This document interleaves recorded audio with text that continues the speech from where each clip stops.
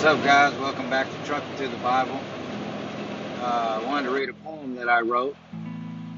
It's entitled His Glory, as opposed to Our Glory. It says this: Hear me, O vehement one and passionate lover of Christ the Son.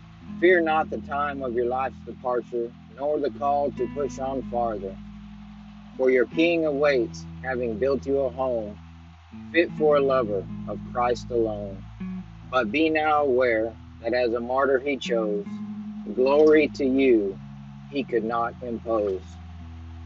Hear me, O vehement one and passionate lover of Christ the Son. Beaten and bruised, he approached the door and suffered the cross for the joy set before. Peter, James, and the Baptists alike died, even some at the end of a pike, and are now aware that as martyrs he chose, glory to them he could never impose.